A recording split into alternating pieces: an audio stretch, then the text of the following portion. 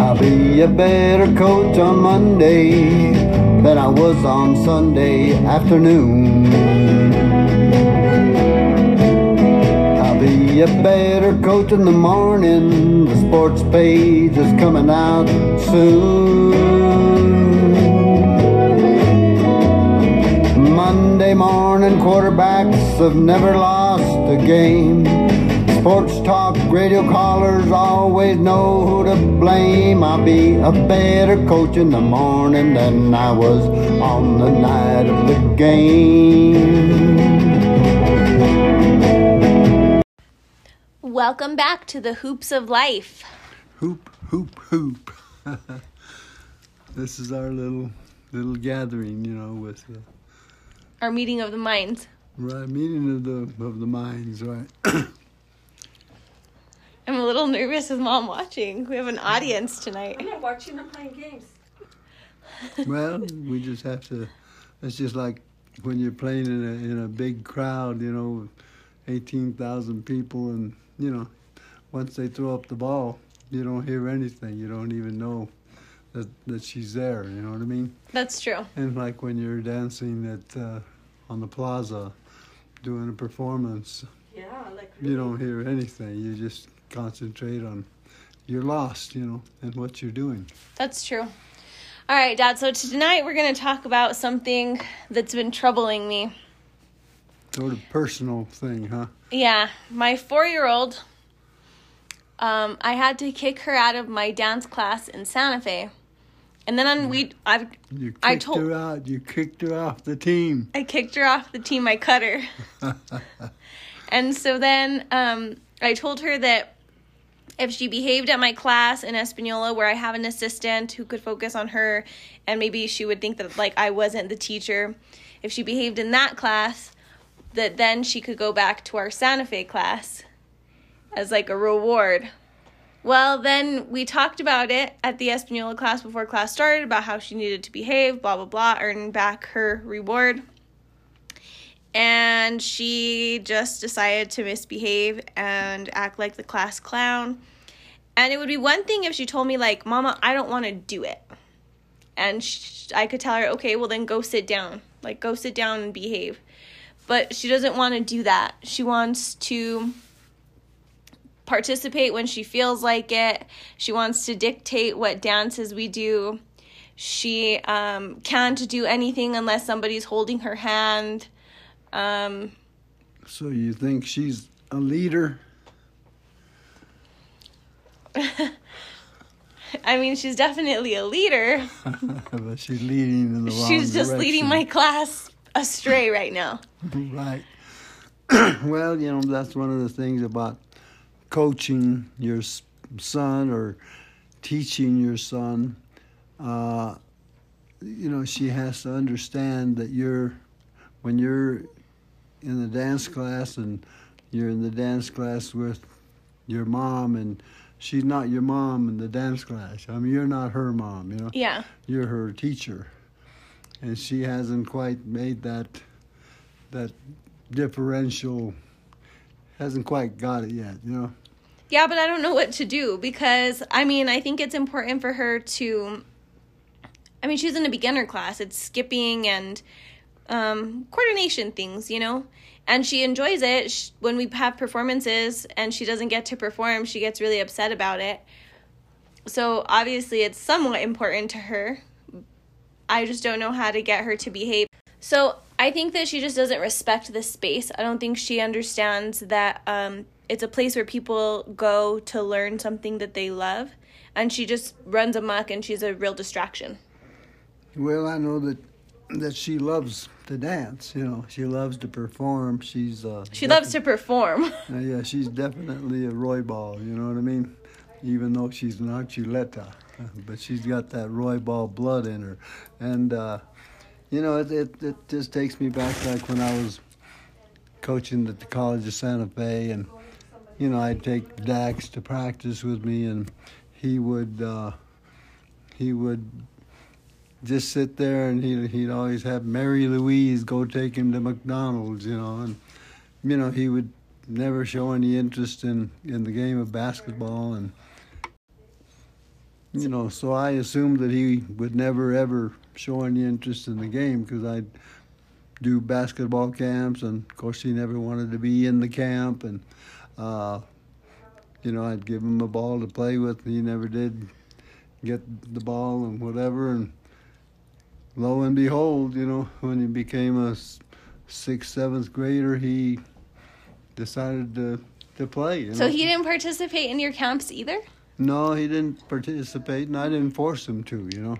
I remember when I would go to your camps, I would go like real prepared to participate day one. And then by about noontime, I was like, can I just like make lunch or pick the playlist? Because this is not my thing. Yeah, or pass the T-shirts out or pass the pizza out or something, whatever. Sign me up to work. It's just something that I think that she's going to have to decide on her own. And I think the best thing to do is just put her on the sideline. Don't take her to practice or leave her with her grandparents to babysit with them, or take her with you and put her on the side and don't let her participate, until she really decides that she wants to do it, because it's like I tell you, you roll out a football, a basketball, you roll out a guitar, a piano, you roll different things and see where they gravitate, Yeah, she almost got skipping because she's one of those kids that can't skip. So this past week, she almost got skipping, which was pretty exciting. It's just... And then she was like, I'm done. I quit.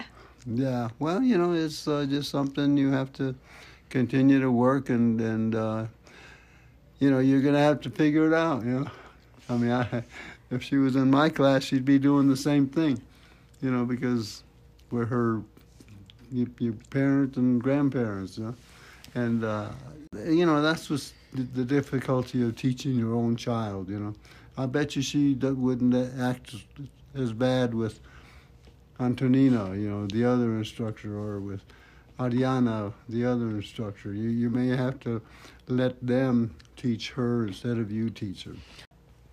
As the teacher, I don't, because of course you get like more frustrated with your own kid than you do any of the other kids. Like some other kid can frustrate you, but you like hold it together, and your kid just gets to you. And I don't want the other kids to feel like afraid of me or intimidated of me because I have to take Risa out and be like, get out of my class, Yeah. Because that's not a good experience for them either. Well, all I can do is say good luck. But those are the things that coaching your son or daughter and teaching your son and daughter. When they take your class, you're no longer mom. She can't say, "Hey, mom, what do you want me to do?" She has to say, "Hey, coach," or "Hey, teacher, what do you want me to do?" So you have to separate that parent. Yeah, she needs to bring her own water bottle instead of relying on me to bring her water bottle and her shoes.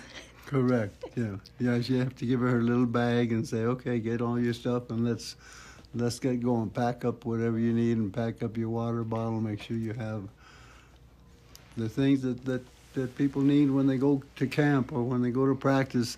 And make sure you leave your cell phone at home. Yeah. Or in the bag, Yeah, that doesn't happen anymore. All right, Dad. Well, tell me about when you were playing basketball in Pueblo. In Pueblo, Colorado. That's sort of an interesting story. How'd you end up in Pueblo? I used to play fast pitch softball. Fast pitch softball in a league back over at Fort Marcy Park, and I got to become friends with different people. And there's a person. His name was Glenn Allen.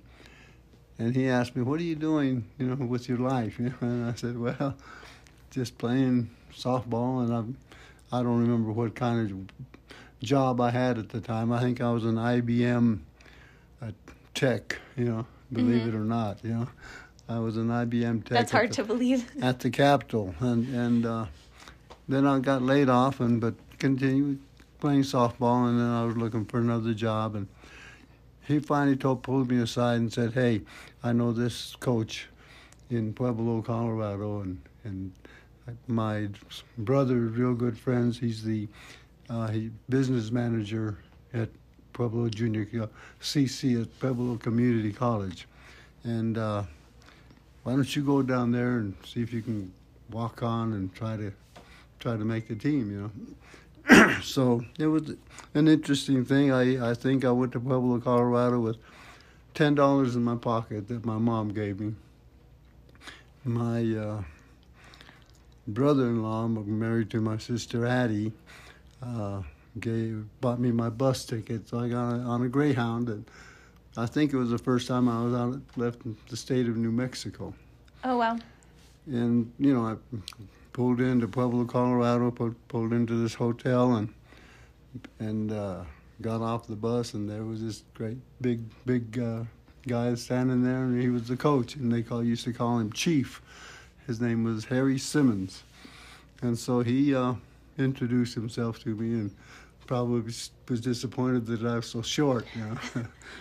Well, I mean, you were going for baseball. No, this is basketball. Oh. Yeah, I was going over there. Oh, yeah, so he was definitely disappointed. And he was also the baseball coach, you know. Mm.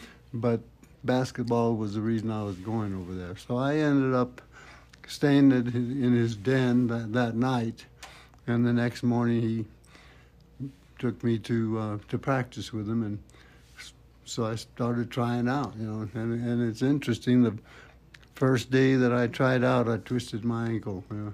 Oh, shoot. And it was hurting pretty bad, but, you know, I continued to struggle and play, you know. So maybe that was an impressive situation where that he said, well, at least this guy he's not pampered, you know. So the next day at practice, they made everybody tape. He made everybody tape their ankles, you know. They gave us a little band that went around and would make a little figure eight, and then some tape, and we would tape, and every player on the team had to do that. So it was interesting, and of course that was during Christmas holidays, and there wasn't any school, and I ended up staying with one of the players until the school opened again, and then I tried to find a place to live, you know. Mm-hmm. And I had like a little scholarship that I would get paid like $50 a month, and that's what paid my rent. Oh, nice. And they had a little basement apartment, so I roomed with two other boys, you know. Not necessarily players, just... Two other people.